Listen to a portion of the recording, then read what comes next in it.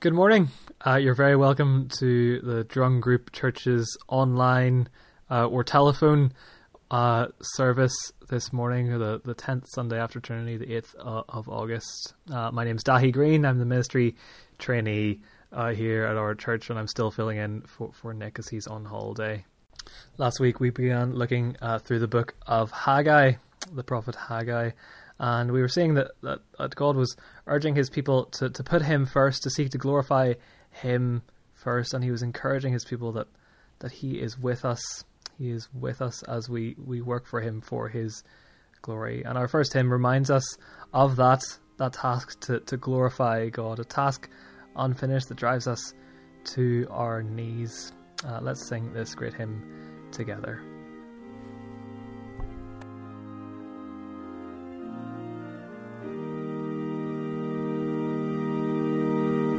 Facing a task unfinished that drives us to our knees, a need that undiminished rebukes our slothful ease.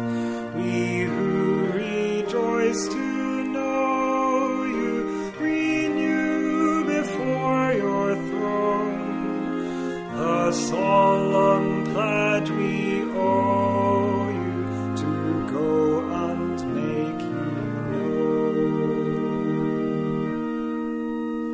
Where other lords beside you hold their unhindered sway, where forces that defiled you defy you still today, with none to heed their crying for life and love and light, unnumbered souls are dying and pass into the night.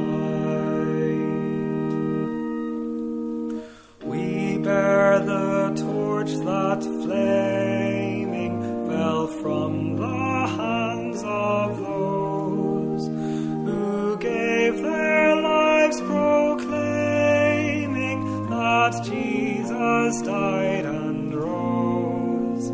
Ours is the same commission, the same glad message ours, fired by the same ambition.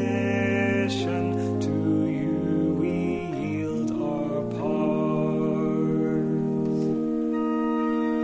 O Father, who sustain them, O Spirit, who inspired, Savior, whose love constrained them to toil with zeal untired, from cowardice defend us, from lethargy awake, forth on your errand send us to labor for your sake.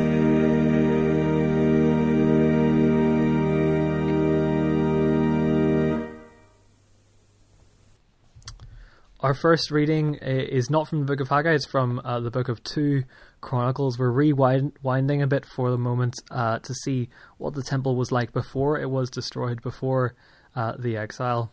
So this is 2 Chronicles chapter 7 verses 1 to 3.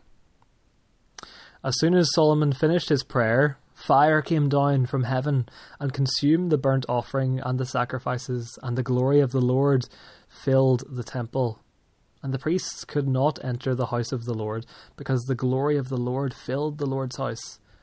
When all the people of Israel saw the fire come down and the glory of the Lord on the temple, they bowed down with their faces to the ground on the pavement and worshipped, and gave thanks to God the Lord, saying, For he is good, for his steadfast love endures forever. This is the word of the Lord. Thanks be to God. When God's people are confronted with the fullness of his glory, it's an awesome sight indeed.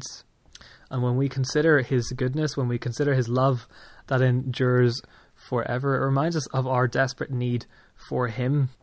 As sinful, helpless creatures as we are, we need to turn to him for help. We need to turn to him in repentance and faith day by day. And so that's what we're going to do now. We're going to turn to our Lord now and ask for his help, ask for his forgiveness.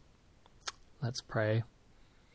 Heavenly Father, we have sinned against you and against our neighbour, in thought and word and deed, through negligence, through weakness, through our own deliberate fault, by what we have done and by what we have failed to do. We are truly sorry and repent of all our sins. For the sake of your Son, Jesus Christ, who died for us, forgive us all that is past, and grant that we may serve you in newness of life, to the glory of your name. Amen. Today we know that the temple, in its role of a house to make sacrifices and to gain peace with God, has been fulfilled in our Lord Jesus. Jesus displayed his glory to us on the cross, where he made the one all-sufficient sacrifice for us to make us his people for his glory. So I can pray for us with confidence. Almighty God, who forgives all who truly repent, have mercy on us. Pardon and deliver us from all our sins, confirm and strengthen us in all goodness, and keep us in eternal life. Through Jesus Christ our Lord. Amen. O Lord, open our lips, and our mouth will proclaim your praise. O God, make speed to save us. O Lord, make haste to help us. Glory be to the Father, and to the Son, and to the Holy Spirit, as it was in the beginning, is now, and shall be forever. Amen. Praise the Lord. The Lord's name be praised. Let's continue praising the Lord by affirming our faith in our glorious God, using the words of the Apostles' Creed. Let's say these words together. I believe in God, the Father Almighty, creator of heaven and earth. I believe in Jesus Christ, God's only Son, our Lord, who was conceived by the Holy Spirit, born of the Virgin Mary, suffered under Pontius Pilate, was crucified, died, and was buried. He descended to the dead. On the third day he rose again. He ascended into heaven. He is seated at the right hand of the Father, and he will come again to judge the living and the dead. I believe in the Holy Spirit, the Holy Catholic Church, the communion of saints, the forgiveness of sins, the resurrection of the body, and the life everlasting. Amen. Our second reading today is from Haggai, the book of Haggai. We're in chapter 2 of Haggai. About a month after God spoke to his people through Haggai, we hear this, which is recorded in chapter 2. It's chapter 2, verses 1 to 9. In the 7th month, on the 21st day of the month, the word of the Lord came by the hand of Haggai the prophet. Speak now to Zerubbabel the son of Shealtiel, governor of Judah, and to Joshua the son of Jehozadak, the high priest, and to all the remnant of the people, and say, Who is left among you who saw this house in its former glory? How do you see it now? Is it not as nothing in your eyes? Yet now be strong, O Zerubbabel, declares the Lord. Be strong, O Joshua, son of Jehozadak, the high priest. Be strong, all you people of the land, declares the Lord. Work, for I am with you, declares the Lord of hosts, according to the covenant that I made with you when you came out of Egypt. My spirit remains in your midst. Fear not. For thus says the Lord of hosts, Yet once more, in a little while, I will shake the heavens and the earth, and the sea and the dry land.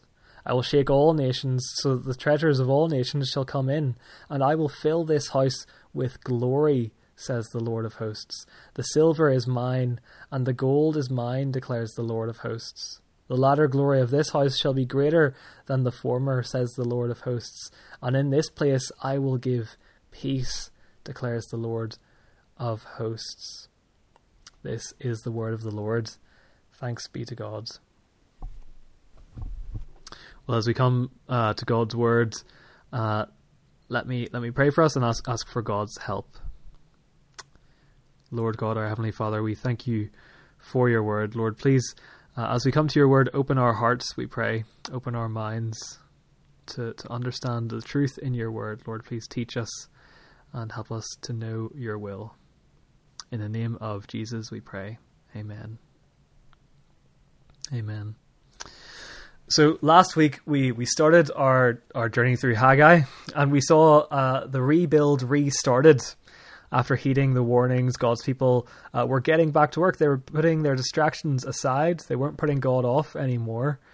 And they were going to rebuild God's temple for God's glory. That symbol of God's presence, the temple, God's house, was being built up again, and they were able to do it as God stirred them up. It reminded me a bit about that show, The Great House Revival. I'm not sure if you've seen that before yourself. It's called The Great House Revival, and the show follows people who around Ireland who are buying up old, forgotten buildings and trying to do them up to restore them to their former glory. Kind of great buildings that would once have been pride of place in their local towns, like fine townhouses in Dublin or great country estate homes, even old castles, old buildings with great and grand histories. But when these new owners get a hold of them, these houses are in bad shape. And you can see these owners are all keen at the beginning of the project. They're ambitious, they're optimistic, they're saying everything's going to stay within budget.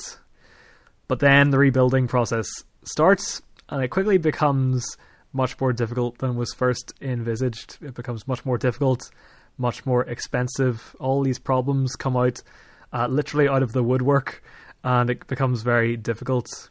It gets to the middle of the project, and they're thinking, how are we going to finish this? How are we going to finish this house restoration? And in a way, we can think about church in that way, can't we? If we're honest with ourselves, how is it going to sort itself out? How is our church going to sort itself out? We're told to make disciples of all nations, to build the church, and that's a hard task. And do remember about the church, it's important to remember that the church, the people of God, that's what the church is. Us, we fulfill the role that the temple used to hold. Because as God's presence on earth was symbolized by the temple back then, Jesus is present on earth by his Spirit who dwells in us today. God's people, God's church, the church, us, we are like God's presence on earth today. Paul says to the Corinthians, don't you know that you are God's temple and that God's Spirit dwells in you? The church is like the temple in this way. The church is God's presence on earth. We are the body of Jesus. But certainly if you read anything in the news that talks much about, say, church attendance and all those kinds of statistics, it doesn't look like the church building project is going that well, especially in the Western world. And it can be easy to get disheartened. Is this building project of our church in vain in some way? What is this hard task of standing firm in our faith and sharing the good news with others in the world? What is this leading us to? Well, what the Lord says to us in this passage before us today in Haggai chapter 2 is going to help us. It gives us a window into the end of this great house revival of ours, of what the finished product is going to be. And on the basis of God's promises, God urges us to keep going without fear, to keep on building the church. But first, we need to look back and look around. I think that's the first point we'll look at. Look back and look around. So remember last week, the rebuild began as God stirred up his people to work for his glory, to build his presence on earth. And praise God, they do. But after a month, which is when this passage takes place, about a month after we last heard from God's people in Haggai, the excitement levels start to drop pretty dramatically. I wonder if you had any lockdown hobbies, and maybe you got all the kit and you got all the things ready, and it was going well for a couple of weeks, but then for whatever reason, you just lose interest after some time. That might be a bit like what was happening with God's people here. They were excited at one stage, but then their excitement started to wane. God knows this, and he actually draws attention to it even further. God humbles his people at this stage. He gets them to look back. If you look at verse 3 with me, God says, "Who is left among you who saw this house in its former glory?" And that's what we were reading in our first reading in 2 Chronicles, when the first temple was first opened under the reign of great wise King Solomon. After Solomon prayed to God for the temple, the Lord filled it with his glory. And it was an amazing, awesome sight. Everyone was worshipping the Lord together. And just to step out for a moment and ask, well, what is glory? What does that mean? It was filled with God's glory. How can a house be filled with it? Glory is a hard thing to define. It's a hard thing to really describe, but we do use it a lot in our Christian lives, and it's important to know what we're talking about. It's a hard thing to describe, but I think we can gather from passages like this, from elsewhere in the Bible, where the Holy Spirit talks to us about the glory of God, that his glory is the full display of who God is. So all that he is, his holiness, his beauty, his love, his power, his might, his justice, his majesty, his wisdom, his grace, his mercy, is all shown when he displays his glory. All that is on display. When God reveals his glory, that's what people are seeing. And it is an awesome sight indeed to see God for who he really is.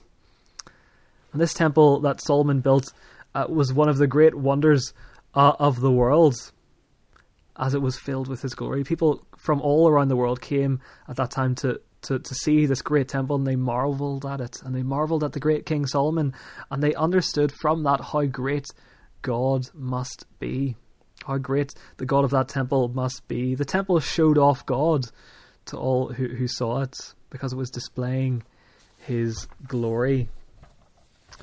But then God says, "How do you see it now? Is it not as nothing in your eyes?" Now 70 years later, after the exile, when the temple was laid in ruins, about a month into the reconstruction project, there's none of that glory to be seen, really, at least not in the eyes of God's people. The people had done the right thing this time. They had followed God, they'd believed in him and followed his commands. They were seeking his glory, and they were probably expecting it, maybe expecting something like what happened in the days of Solomon. But after all this effort of theirs, they don't see it. They couldn't bring the glory that they wanted to see, and they would have found that disheartening. As they look back to the past and look around to what they see before them at their present, it doesn't seem like there's much to show. They wanted to show off God to the people around them. What was God doing? What was God doing? Well, let's look back for a moment on what our church was like, on our building project. Let's look back.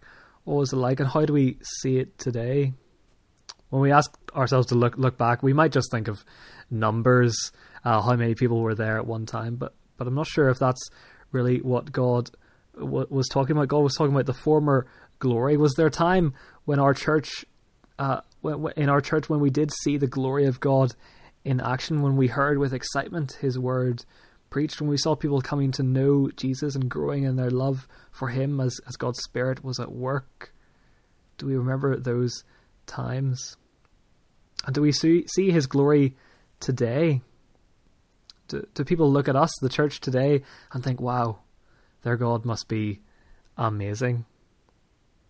And wouldn't that be amazing to see? Isn't that what we long to see, God working through us, his church today, for his glory, bringing lost sinners into his family, out of death into life, as we follow his commands to make disciples and to build his church? It's important to note that should concern us, as it did concern the people of Haggai's time. It should concern us if God is being glorified. We should be concerned that God is being glorified in the life of our church, that his name is lifted up and worshipped here and is then proclaimed to the surrounding community. We should want to see God move amongst our people in this land and throughout this world. That's one thing to note about as we look behind and look around. But as we look back and we look around, we should also be humbled. We should be humbled as we find that we ourselves aren't able to bring the glory to God, even if it is what we want. Not our hands aren't able to do that. God doesn't display his glory on our own command. It doesn't work on our time. As we look back and look around, we should be concerned for God's glory, but we should also realize we are not able ourselves to bring that glory ourselves. So what will the future of our churches look like? What will the future of the Christian church look like? What can we do to bring glory to God? What can we do to sort this? Well, God gives an answer to his disheartened people here in this passage. And this is what God tells his people to do. This is our next point. Be strong and work. Be strong and work on the basis of God's promise. On the basis of God's promise. Look with me at verse 4. God says, "Yet now be strong, O Zerubbabel, declares the Lord. Be strong, O Joshua, son of Jehozadak, the high priest. Be strong, all you people of the land, declares the Lord. Work, for I am with you, declares the Lord.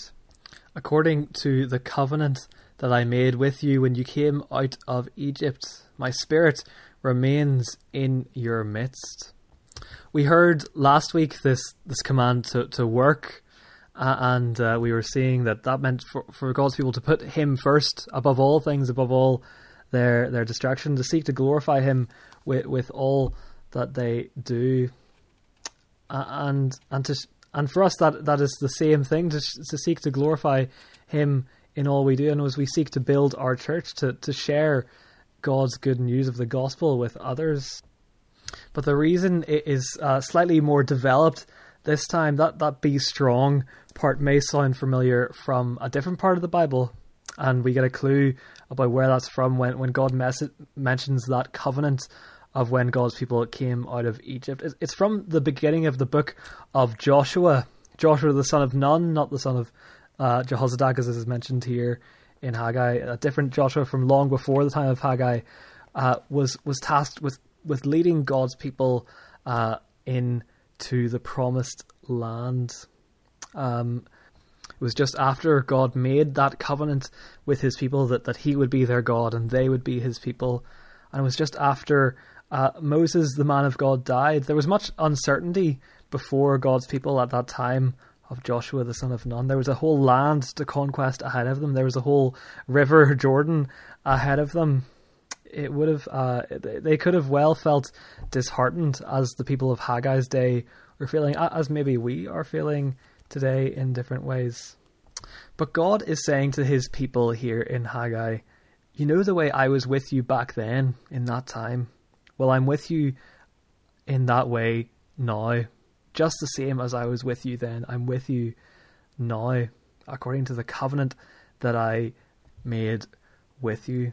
It's like a husband saying to his wife after many years of the ups and downs of marriage. It's like him saying, you know, remember our wedding day, how that felt, the promises we made to one another? Well, I still feel that same way. I still feel as sure of my love for you as I did the day we declared it before all our friends and family. God was with his people as he was when he made that covenant with them. But how does that actually help? Is that just like a pat on the back? Is that like just saying, go on, keep going, you can do it kind of thing? No, it's not a vain word like that at all, because of the one who's doing the declaring here, the Lord. It's important for us to know that when God says something, things actually happen. When God says something, things happen. God's promises, like the covenant he made with his people, God's promises work themselves out in real history. Of course, what did happen when Joshua was tasked with leading the people out into the promised land? Surely the Jordan River separated and parted, and God conquered the people before them. as they went through the land. It was God who did all the work. When God promised to bring his people out of Egypt, they actually did come out of Egypt. And for us today, we live under the new covenant made through our Lord Jesus. If we are feeling disheartened today, if we are afraid of what the task that lies before us, then we need to remember that covenant today, the new covenant that Jesus made with us in his blood, the day when heaven was torn open for us and the ground in Jerusalem quaked. It was that time when he confirmed for all eternity that you and I, his people in this church, through faith in him, would be his people. He would be our king. Of course, we remember that Jesus made that promise to us, his disciples, as well. As he told his people to go out and make disciples of all the nations. What does he say? And behold, I will be with you even until the end of the age. We look back at God's acts in history that came out of his promises, and we can be sure that on the basis of those things we can work boldly with strength, with his strength. We can work at the task that he has given us. We can glorify God. We can build his church. And in a sense, it gives us no excuse to not do God's work, to seek to glorify him. It warns us not to oppose this work. This is God's will for us to go and make disciples, to build his church. But it gives us confidence as well to do that. We can go and make time for getting to know God through his word, through prayer. We can witness to our friends. We can serve him with all boldness, knowing that he is with us according to his covenant that he made with us in Christ. So that is what we are to do now, to be bold, to be strong and work and continue to build his kingdom. But what about the future? What is going to happen to the church in the future? What if we're still anxious about that? What about the years ahead? Well, this is the last thing that God says to his people. Don't fear. You see that just at the end of verse 5. Fear not. Why? Because of what the Lord will do. I remember when myself and my brother were very young children, and we were ever being minded by our granny. Granny would often do some like baking with us, or maybe some craft. It was often baking, and myself and my brother Donald we were pretty impatient children. Of course, when a child is baking, you really want to get to the end so you can get the nice buns at the end. You want to get those buns as soon as possible. And we'd be asking, when are they going to be ready? What's the next step going to be? How many more eggs do we have to beat? We wanted the buns on our own time. We wanted to see the finished product. But my granny's reply to her impatient grandchildren was always the same. She always used to say, wait till you see. Wait till you see. It wasn't as quickly as myself and my brother would have wanted to see the finished product, but Granny knew when they were going to be finished. She could wait till you see. This is a bit like what God says to his people there in verse 6. For thus says the Lord of hosts, yet once more, in a little while, I will shake the heavens. He says, yet once more, in a little while. Things were not as they ought to be. Things were not perfect for God's people. God's people wanted to see God's glory clearly fill this rebuilt house, and they were anxious. They were in an anxious position in their world. It looked like they had a lot to fear. It looked like they might never see God's house filled with glory. But what God was going to shake things up in his own time. Though they were a small colony in this Persian Empire, God was going to shake the heavens and the earth, the sea and the dry land. Though this rebuilt house had none of the riches that it had in the days of Solomon, as the nations kept on stealing it from them over that time, God would shake the nations, that they would bring their treasures in. And though they couldn't see God's glory in the rebuilt house, though they weren't able to bring it in themselves, God himself was going to bring the glory. It was his doing, not theirs. God himself was going to bring the riches, the silver and the gold. It all belonged to him anyway. It's all his. God himself determined to make the glory of this house greater than the former glory. And God would bring that peace into that house. He was going to give the peace into the house where God sought peace with man through animal sacrifice. God was now going to give the peace. For us today, we know so much of that was fulfilled 500 years after Haggai when Jesus came. Jesus being the fullness of the glory of God, who came and pitched his tent among man. When Jesus made the new covenant by his death on the cross for his people, we read that the earth shook. And of course, nothing in the created universe was the same since the works of Jesus. And to Jesus came the Magi, these nations, people from the nations, bringing their treasures to him. And of course, through Jesus, all peoples can have peace with God, not just the Jews, like it was in Haggai's time. All nations can have peace with God. But for us, on this side of the cross, even greater things are yet to come. Some of this prophecy is still yet to take place. A shaking is coming. God will make his glory known once and for all in his own time. And I should say that for some of us, that may be a warning more than anything. The writer to the Hebrews uses this verse from Haggai in chapter 12, verse 25 of Hebrews. He says, "See that you do not refuse him who is speaking, for if they did not escape when they refused him who warned them on earth, much less will we escape if we reject him who warns from heaven." At that time his voice shook the earth, but now he has promised, yet once more I will shake not only the earth, but also the heavens. This phrase, "yet once more," indicates the removal of things that are shaken, that is, things that have been made, in order that the things that cannot be shaken may remain. For some of us, this is a warning, and let us pray that we find ourselves unshaken in Christ that day, taking refuge in him. But for God's people, we are encouraged. There is no room for despair in this life of building Christ's kingdom here on earth on his strength, for the future of the church is so bright. At the end of the Bible, in the Revelation to John, in chapter 21, verses 22, John says this, "And I saw no temple in the city, for its temple is the Lord, God the Almighty, and the Lamb. And the city has no need of sun or moon to shine on it, for the glory of God gives it light, and its lamp is the Lamb. By its light will the nations walk, and the kings of the earth will bring their glory into it, and its gates will never be shut by day, and there will be no night there. They will bring into it the glory and honour of the nations." The future is bright for God's church. God himself will bring in the glory. There's no need for us to despair about our church or about the church worldwide. There's no need for us to fear the future. God himself will bring the glory.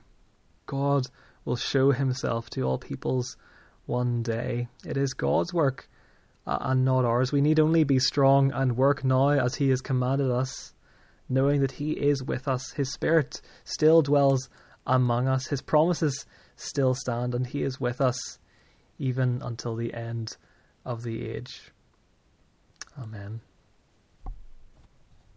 Well, we're going to turn to prayer now. Let's begin our time of prayer with the prayer that our Saviour taught us. Our Father, who art in heaven, hallowed be thy name. Thy kingdom come, thy will be done, on earth as it is in heaven. Give us this day our daily bread, and forgive us our trespasses, as we forgive those who trespass against us. And lead us not into temptation, but deliver us from evil. For thine is the kingdom, the power, and the glory, for ever and ever. Amen. Let's continue in prayer. Lord, to you belongs all glory and honour and praise and thanksgiving. Lord, we pray you would forgive us for those times when we are content to see your name derided or defied or even simply passed by. Lord, we pray that you would forgive us for those times when we are led to despair in our impatience. Lord, lead us to trust you, to trust your words, to be confident in the promises that you have made to us in Christ, and so to be strong, to be courageous, not to fear, but to work, stewarding faithfully all that you have put into our hands to serve you, to build your kingdom for your glory. Lord God, in days of old you did give this land the blessing of your holy church. Lord, please do not withdraw your favour from us, but correct what is amiss and supply what is lacking, that we may more and more bring forth fruit to your glory. And Lord, we hasten the day of Christ's return, when you will once again shake all creation. Lord, we pray that you would make us ready for that day. Come, Lord Jesus. Lord, in your mercy, hear our prayer. Lord, we pray for our world, and we pray for our land. We pray for the many people who have lost loved ones in road traffic accidents in recent weeks. Lord, we pray that you would be near to the people suffering these losses at this time. We pray, Lord, that you would bless us with safety on the roads. And Lord, we continue to pray for that you would take away this virus that has made life more difficult in so many ways. We continue to pray that this time of coronavirus would be a wake-up call to many, that hearts of many would be shaken and would be softened by your amazing love. Lord, we pray you would use this time to build your kingdom for your glory. Lord, in your mercy, hear our prayer. Lord God, you have promised to be with us even unto the end of the age. Even so, we still live in an age of pain and suffering, of grief and sickness. Lord, we bring before you those known to us who are suffering in illness, who are carrying the weight of grief. We pray this morning for those among us who are mourning the loss of loved ones today. We pray particularly this morning for Stephen Doggett, for Leon Bryady, for Olive Simmons, for Elizabeth Hudson, and the family and friends of Reverend Tom Conway. And in a moment of quiet, we bring before you those known to us who are in need of your help.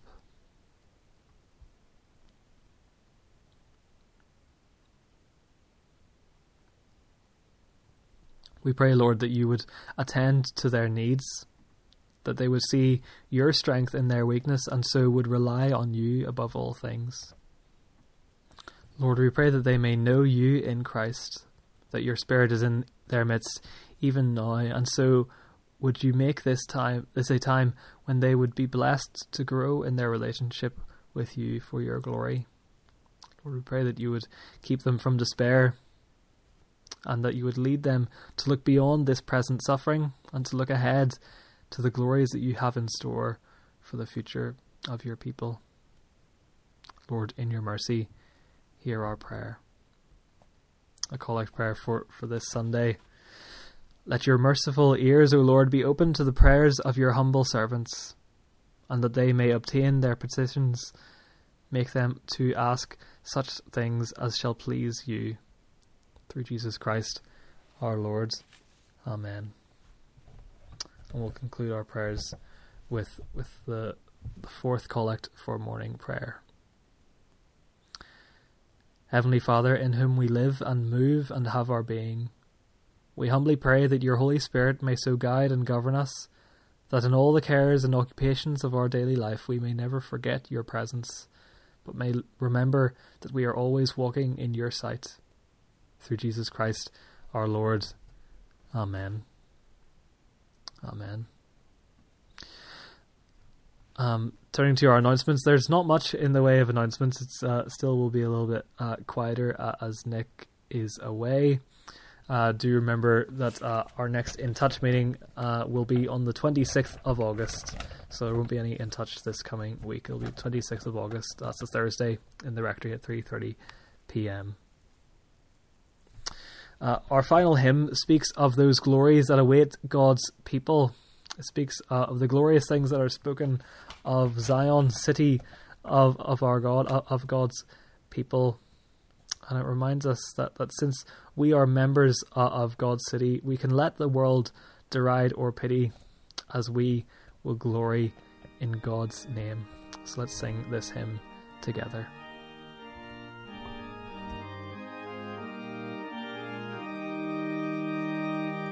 Glorious things of thee are spoken, Zion, city of our God.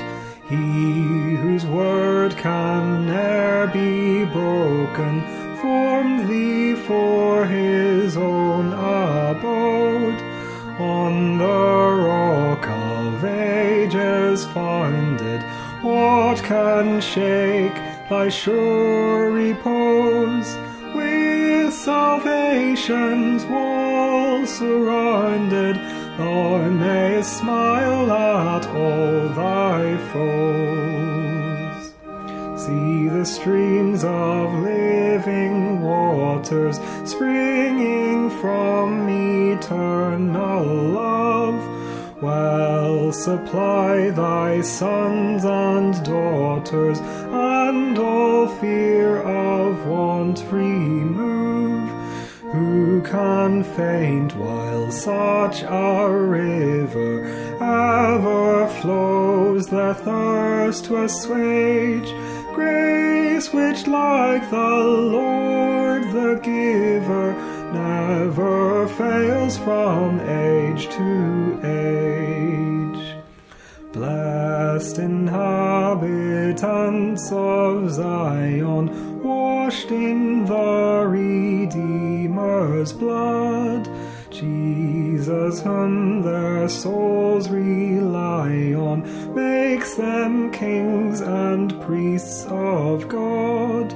'Tis his love his people raises over self to reign as kings, and as priests his solemn praises each for a thank offering brings.